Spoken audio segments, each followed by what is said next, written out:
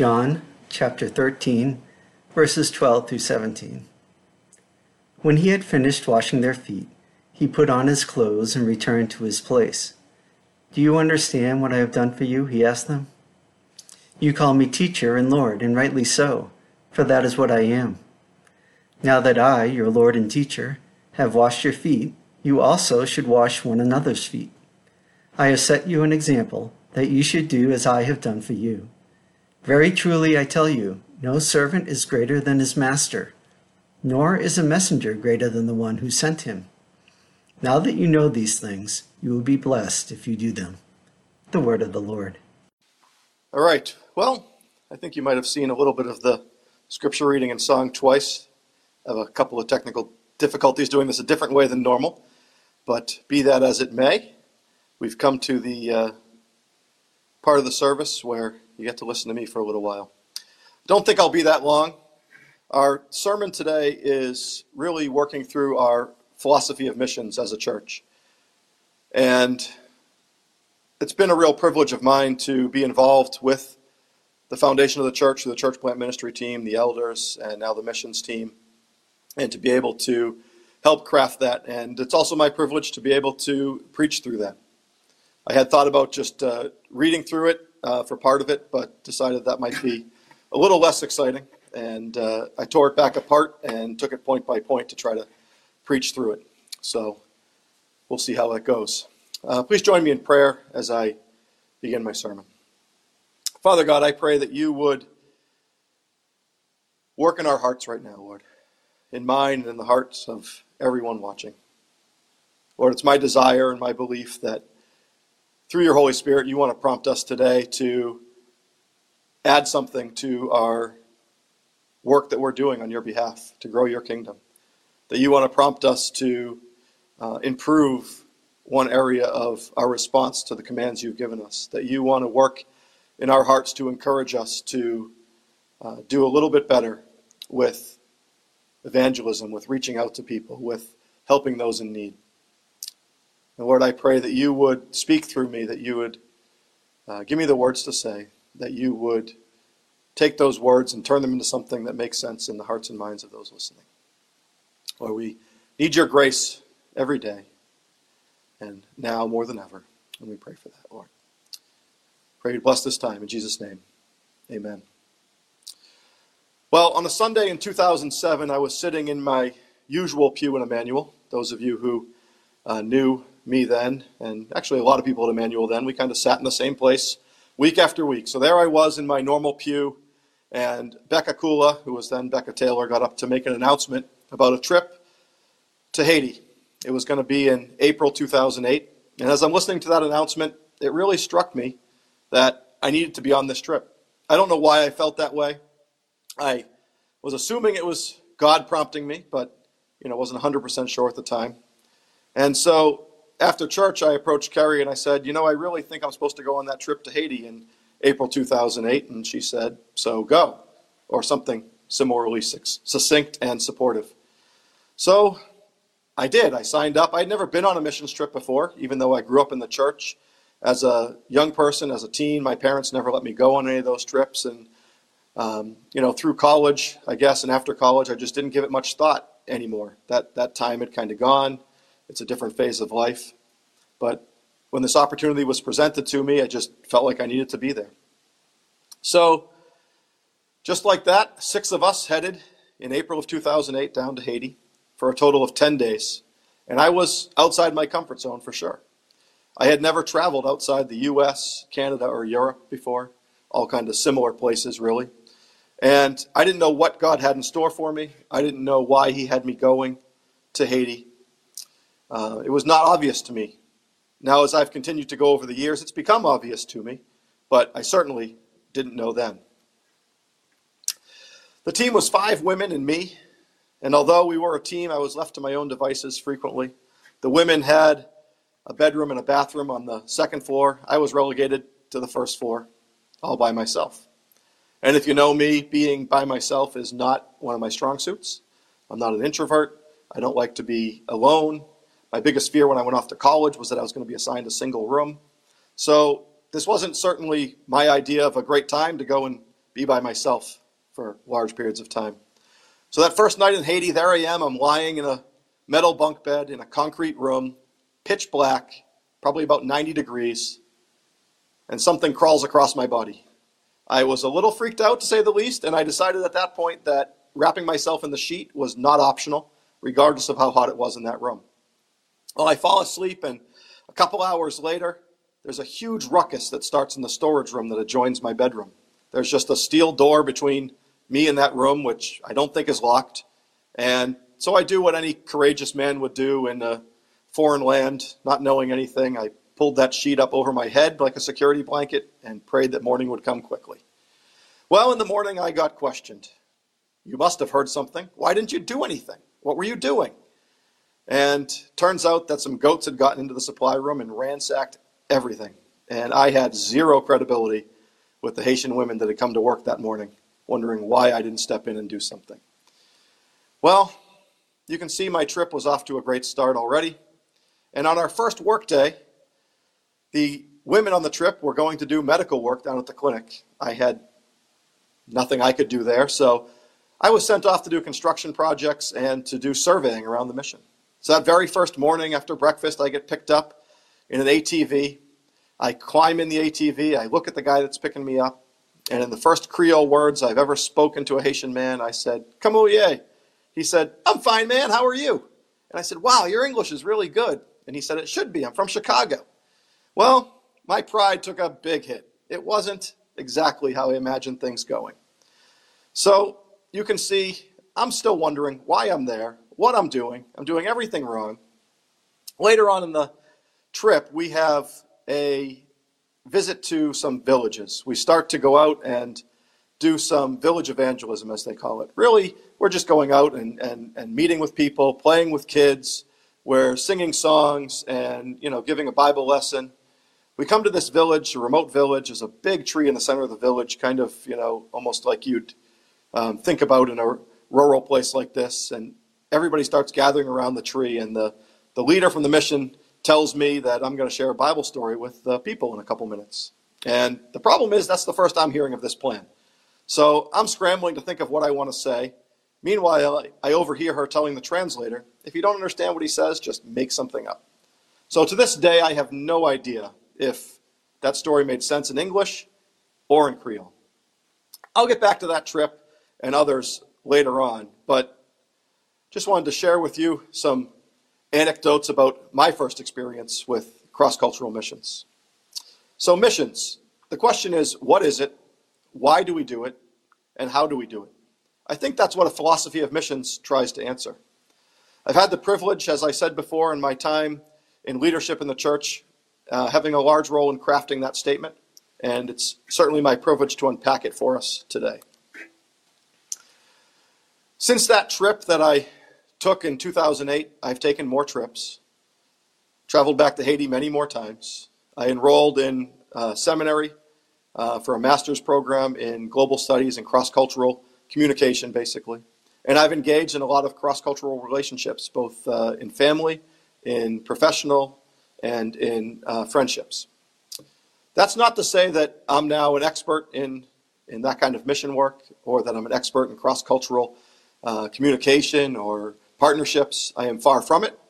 But I have learned a lot over the last 12 or 13 years, and I hope that I'm able to share some of that with you. The other thing I guess I want to say is, as I've read many, many books, if you're open, God will prompt you to one thing or two things that you need to do. That book is written to teach you, or that experience that you took. There's one thing that you need to take away from it. And certainly my hope and prayer is that, in the next 20 minutes, there's one thing that God speaks to you. So if you have the ability to write something down or take a note on your phone, I would encourage you to do that, because from my experience, the next day, a week later, a month later, it's not in our head anymore.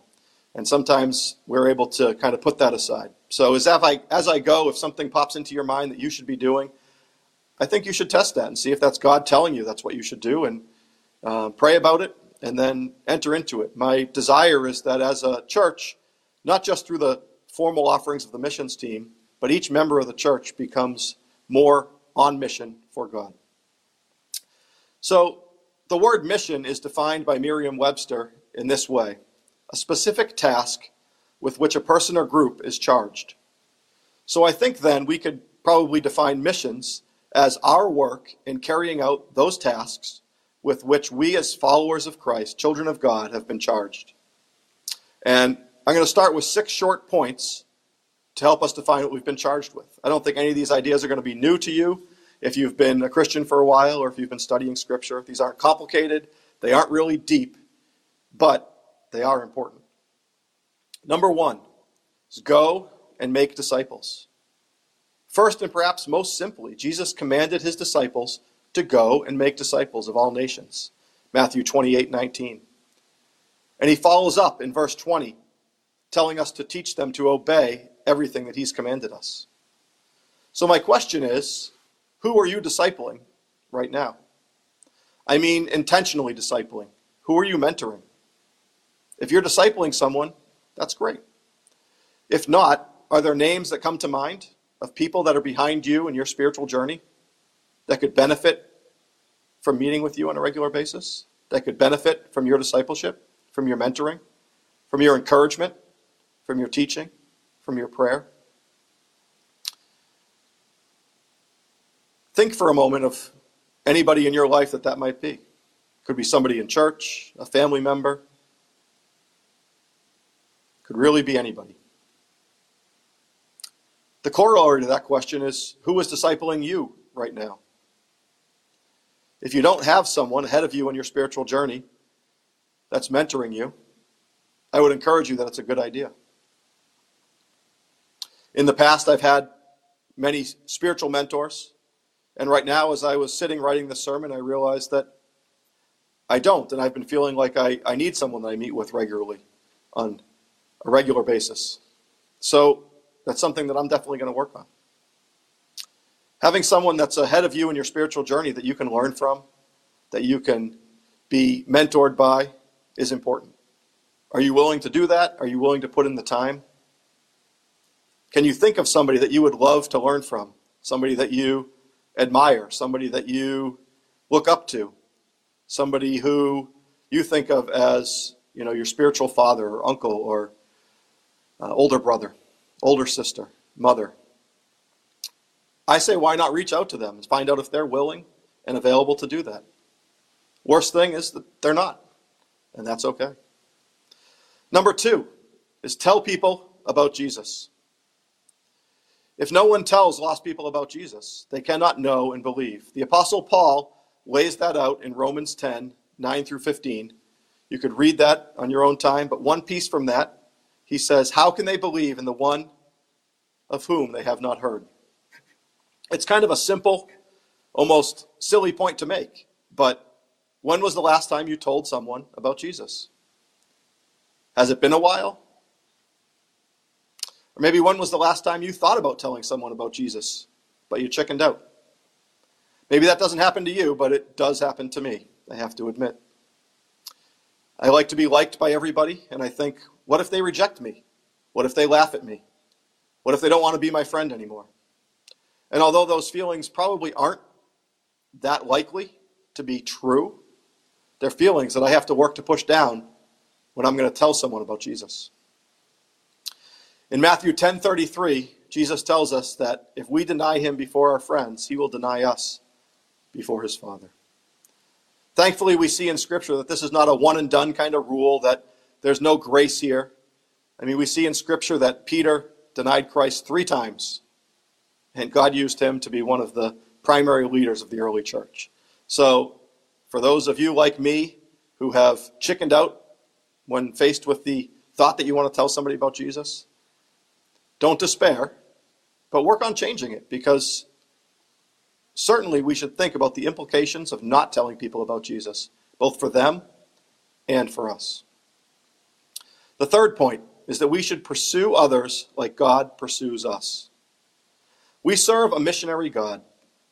He's been pursuing his people since the fall. I think if you've been attending Cornerstone for a while, listening to Jonathan's sermons, you've heard more times than you can count about Genesis 3:15, the first time the gospel is mentioned or foreshadowed in the Old Testament. And throughout the Old Testament, from there going forward, if you've been a part of Terry's class, Christian education, you've seen it. God pursues his people. It's not the people so much that are always pursuing God. It's God pursuing his people. We serve a missionary God.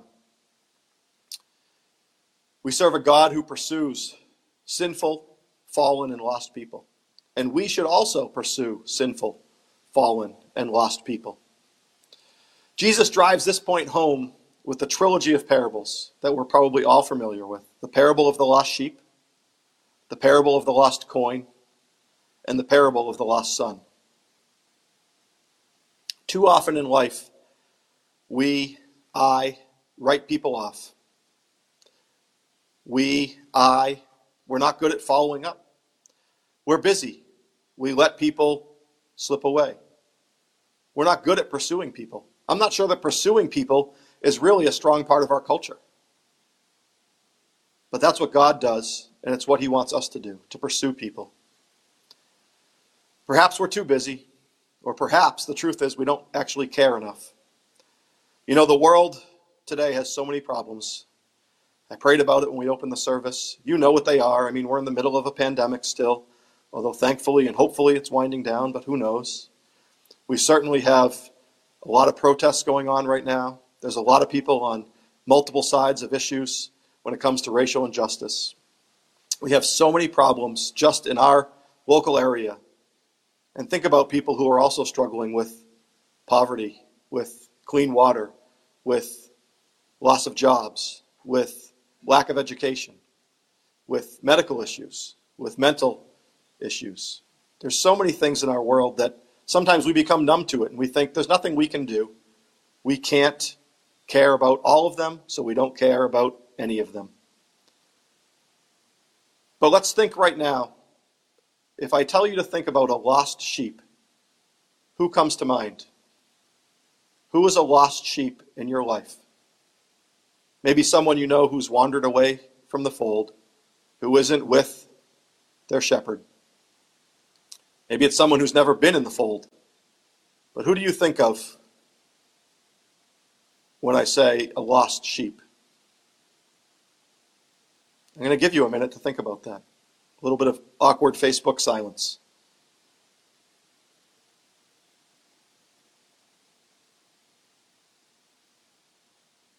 If there's someone that came to mind, and for some of you there may not have been, but if someone came to mind, jot that name down.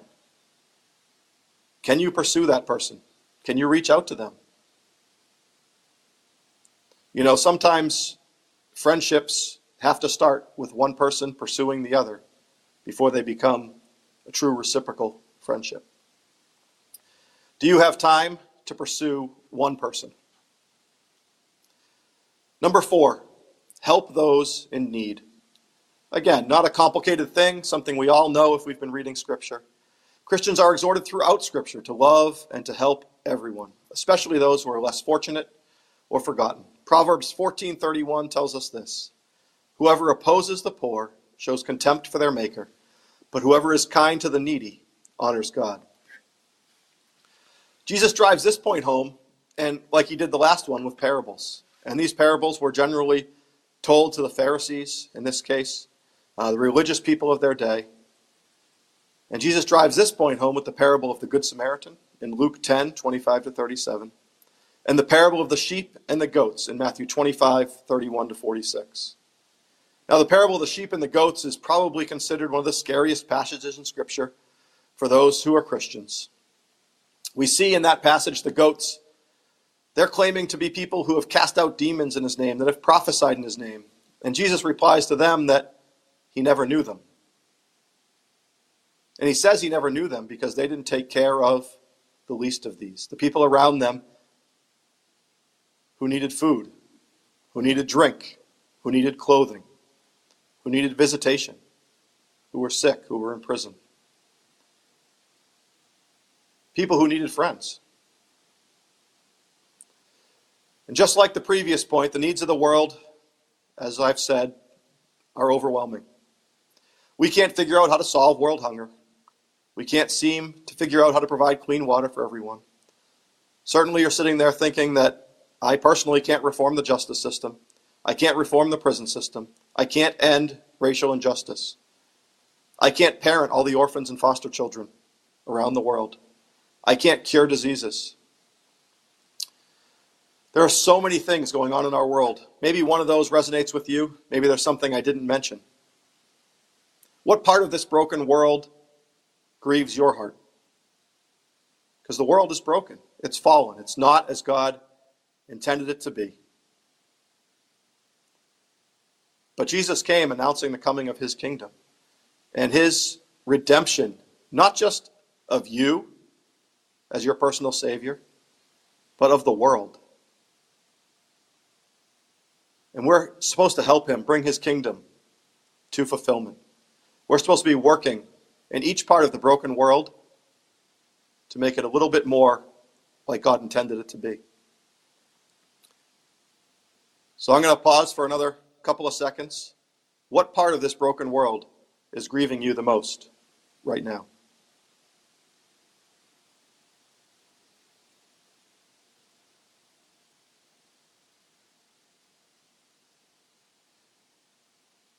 I know whatever it is, you can't fix it by yourself. But could you think of one thing that you can do? Could you help one person that's struggling with whatever this is? Could you support one organization that already has it their mission to work on that item? Could you volunteer in one place that's already working on that issue? I think for some of us the answer is we're already doing that, and that's great. But for some of us, the answer is that's missing from our personal missions program, our personal effort to be on mission for God. Number 5 is another simple one: do good. Whether it is word or in deed, Scripture is clear that God's people must not avoid their obligation to do good. If anyone then knows the good they ought to do and doesn't do it, it is sin for them.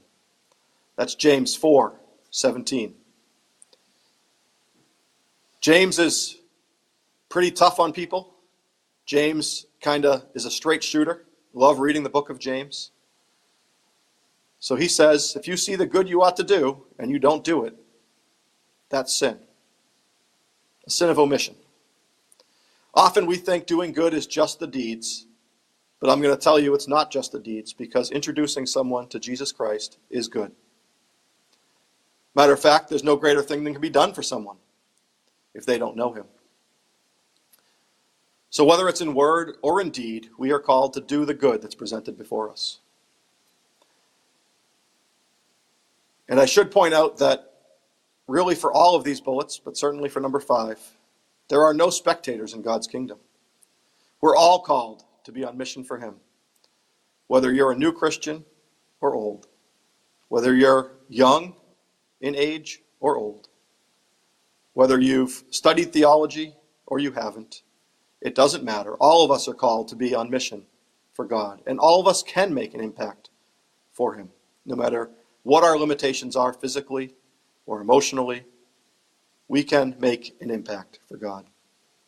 And number 6, praise God. Another simple one that we all know. Human beings were created to glorify God and to declare his praises.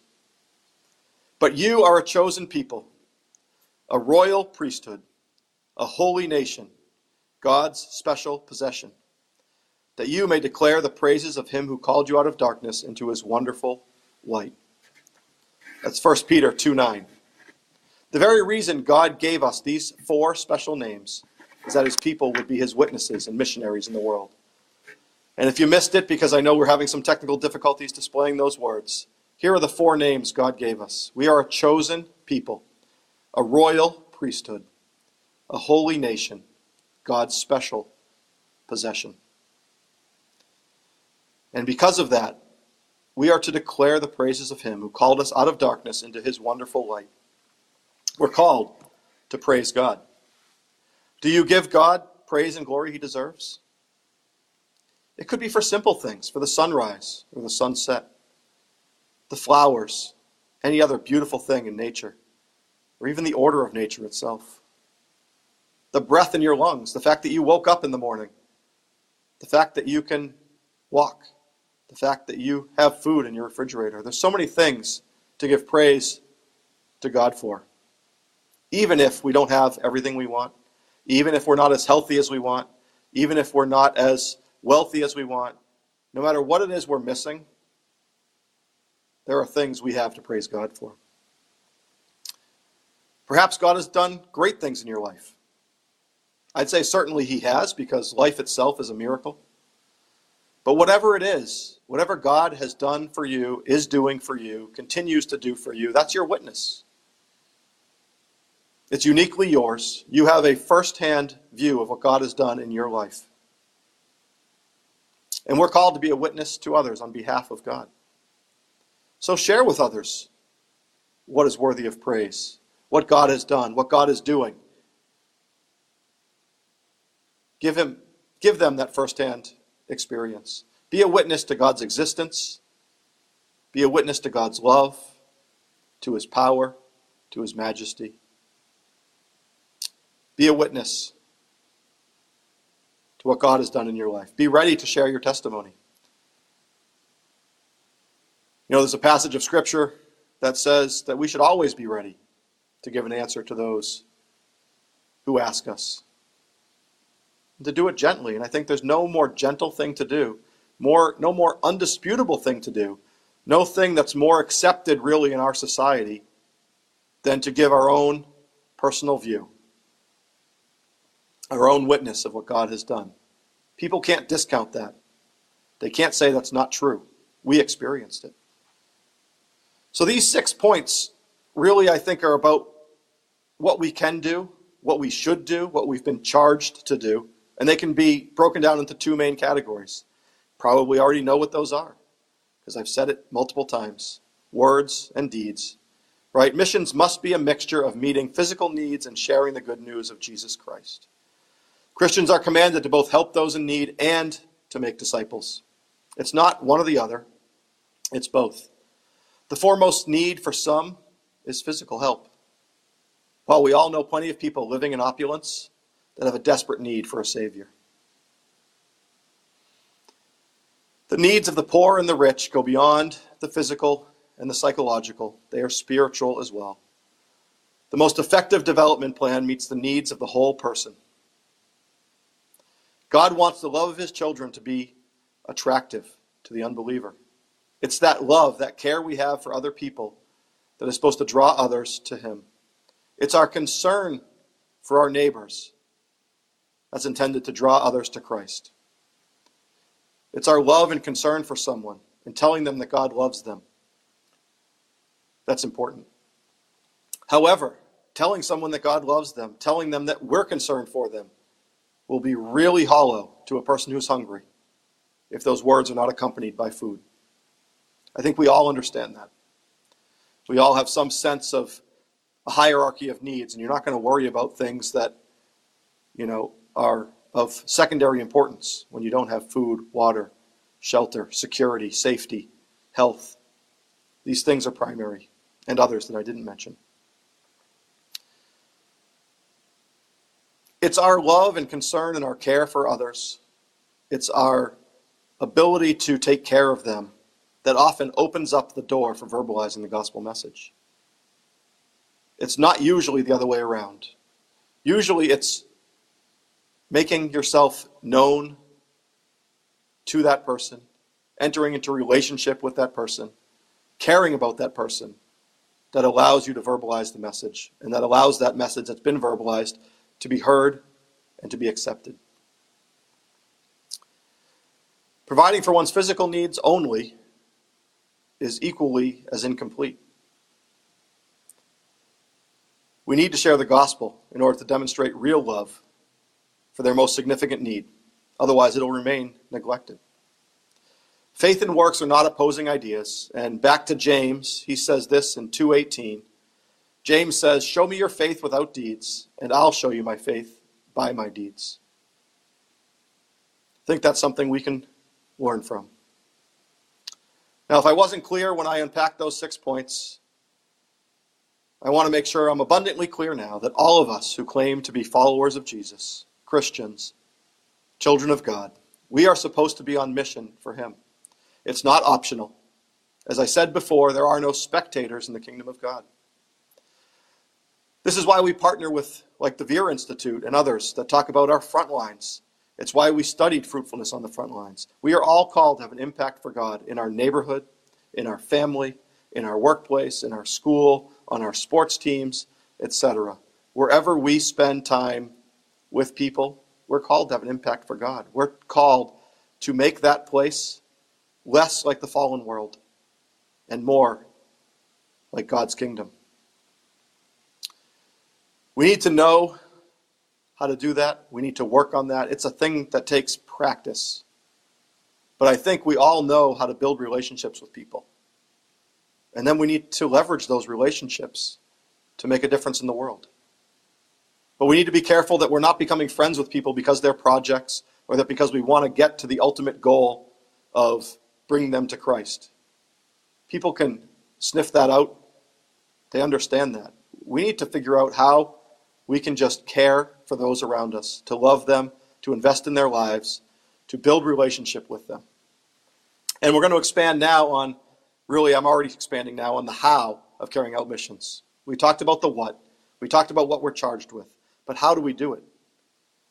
So to paraphrase John Stott, whether sharing with people in words or in deeds, it must be done in humility. When God spoke to us in Scripture, he used human language. And when he spoke to us in Christ, he assumed human flesh. In order to reveal himself, he both emptied and humbled himself. That's the model of evangelism that the Bible supplies to us. It's the model of evangelism Christ modeled for us. There is a self-emptying and self-humbling in all authentic evangelism. Without it, we contradict the gospel and we misrepresent the Christ we proclaim. God stepped out of heaven, took on flesh, came to meet us in our mess. This is the beauty of God's mission that we're called to share in. Jesus humbled himself, suffered, and endured a brutal death. But more than just that, in order to reach us, he became like us. He associated with sinners, tax collectors, prostitutes, and others of ill repute. Jesus didn't stop there. He made friends with these people. And besides just making friends with them, he loved them. And this isn't speculation by me. This is Scripture. It's documented in the Gospels. It's why I chose the Scripture reading I chose on Jesus washing the disciples' feet. Because Jesus didn't just stop at making them friends. He didn't just stop at loving them. But he served them. He served them in a way that clearly let them know he did not consider himself to be better than them. He served them in a way, really, especially in that culture, that was degrading. He degraded himself. And then, in that passage, we have this quote from Jesus where he says, "No servant is greater than his master." He's speaking directly to the disciples and to us today. And this is what he's saying. If I can humble myself as I did, surely you can. If I, Jesus, who has every right to declare I'm better than you, who has every right to declare I'm above you, if I did not do that, but in fact I considered myself more important, in fact I considered others more important than myself, surely you can do that too. Jesus set the example, and then he charged us to do the same thing. So when we want to help someone or share with someone, let's check our actions against our attitudes. Where is our heart? Can we approach them with humility and emptiness? Can we meet them where they are? Can we join them in their mess? People do not need to clean themselves up before they come to God. I'm going to guess everybody agrees with that statement. But I think a lot of times as Christians, that's not how we make people feel. We make them feel like they do need to clean themselves up before they come to God, or before they come to us, before they're worthy of our help. People do not need to clean themselves up before they come to God. But sometimes we make them feel that way. Instead, God wants us to do what he did. God wants us to model our lives after Jesus. He wants us to make friends with people. He wants us to grow to love those people. He then wants us to serve those people. People need friends. People need love. And people need help. All people. There's no one that's immune from that. So that first trip to Haiti didn't go too well, as I documented in just a few of the anecdotes. Didn't go well from my perspective, from a pride perspective. But I'll tell you that I made friends on that trip that I have to this day. People like Destin. I try to seek him out every single time I get back to Haiti, to see him, and if I can, his family. People that I call friends, also people that I have grown to love. And people I've had the opportunity to serve. Now, after that trip in 2008, Becca abandoned me, went to join Mercy Ships, which was a fantastic thing for her to do. But on her way out, she said, God told me you are going to lead the next trip next year to Haiti. I wasn't sure at the time she was right, but she was. I led a trip in 2009, and I haven't stopped leading trips there yet. And in 2013, which was many trips later, Carrie and I took the whole family to Haiti, which at the time was 5 kids. There were other people on that trip as well. And the Mission of Hope took us to Emmanuel Orphanage in Titanyen. I met Yvonne and the kids of Emmanuel Orphanage for the first time. Yvonne told me that God had brought us there to help the orphanage, not just for that week, but in an ongoing relationship, and that we were going to be friends. I wasn't sure at the time Yvonne was right, but it turns out he was. The relationship with Emmanuel Orphanage grew each year, and it's allowed us, even now, to host Shabenta for her heart surgery at Boston Children's Hospital last fall. We thought the trip in 2013 was a 1-week thing. God had long-term plans. We thought the heart surgery was a 6-week obligation to host Shabenta. God has had other plans so far. Over the years, I've learned a lot. I've adjusted the way that I do things. I've adjusted the way that the teams do things. And I still have a lot to learn. People question why we go to Haiti. Wouldn't it be better to send $10,000 than have 10,000, I'm sorry, not 10,000 people. Wouldn't it be better to send $10,000 than to have 10 people spend a week in Haiti? And actually, in a lot of cases, wouldn't it be better to send $15,000 than to have 10 people spend a week in Haiti, as the costs continue to rise to do these trips? I think the answer is that sending money is good, but visiting is important too.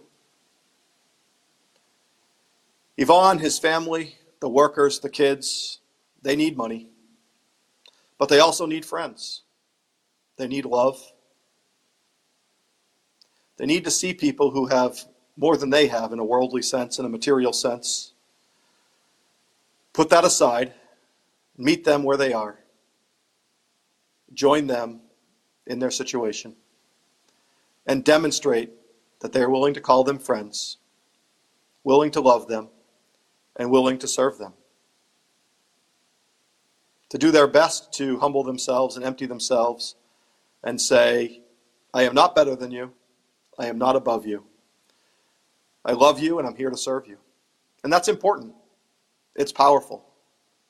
And I'll be honest, it's not necessarily just powerful for them. Each trip to Haiti changes the hearts of the people that go on it. And I'm speaking about Haiti because that's my experience. You can have the same experience in many places, including right here in our community. And helping somebody that's in need when you do it with love, when you do it with an attitude that says,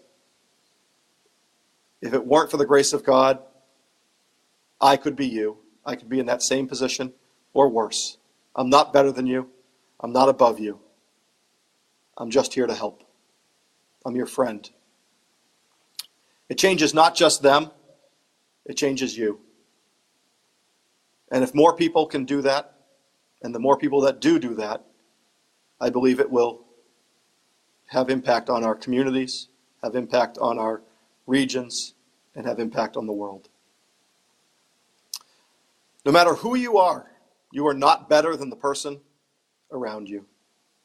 You are not better than the person that's in need of physical or spiritual help. I don't care what they've done. I don't care what you've done. And I would go so far as to say you cannot truly carry out the mission of God until you're able to humble yourself and empty yourself. And to understand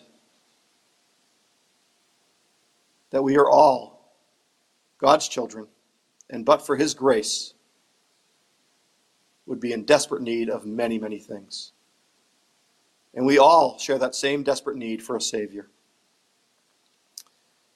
To paraphrase John Stott again, there is a self-emptying and self-humbling in all authentic evangelism. Without it, we contradict the gospel and misrepresent the Christ we proclaim. Cornerstone seeks to have a well-rounded missions program that's diverse geographically, that focuses on spiritual and physical needs, is true to the nature of our missionary God. But more than that, we want the people of Cornerstone to be on mission for God. And we want them to be on mission for God in a well-rounded way too.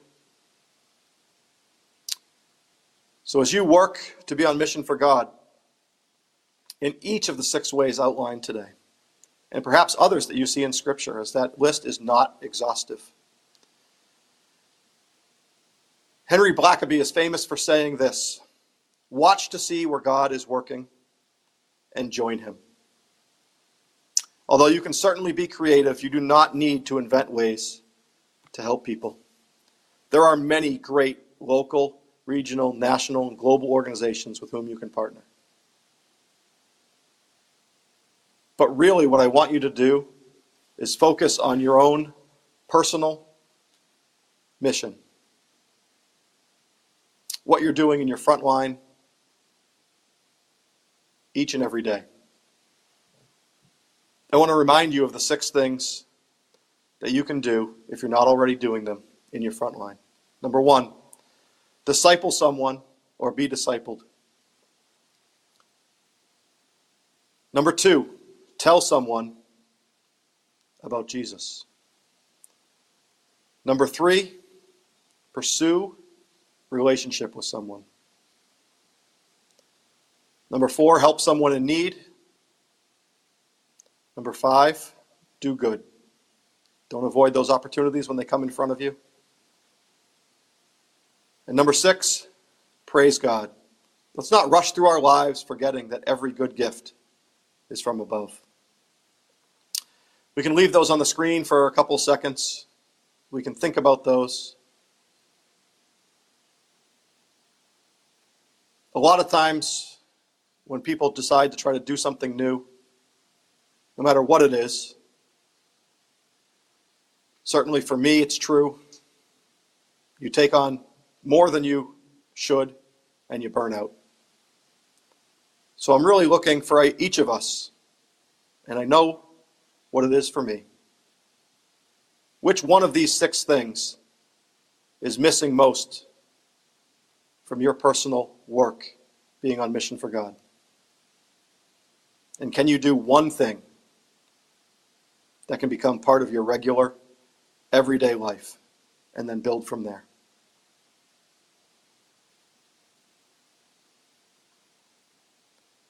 Please join me in a closing prayer. Father God, we thank you that you are a missionary God. We thank you that you've been on mission pursuing your people since the fall. That you pursue us. That it is not us who loved you first, but it's you who loved us first. We thank you for Jesus. We thank you for the model of the incarnation. That Jesus would step down out of heaven to give up all of that beauty and glory, and majesty,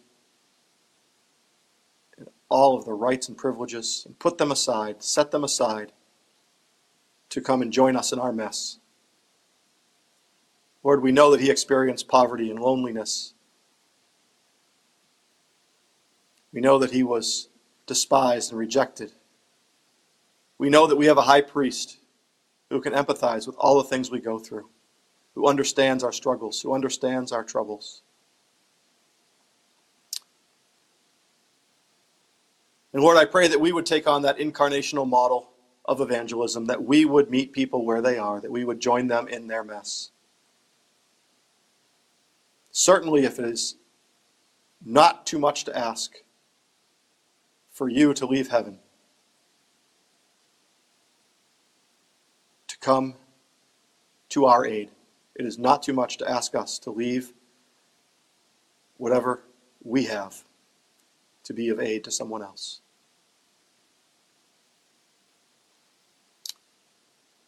Father, I pray that you would cement these things into our hearts, that we would not be able to push aside the prompting of your Holy Spirit. If there's a lost sheep that we should be trying to find, if there's someone we should be discipling, if there's someone we need to tell about Jesus, if there's someone that needs our friendship, a kind word, someone who needs to know we care about them, Lord, keep them on our mind and our heart. Don't let that leave us until we follow through. We ask these things in the name of Jesus. Amen.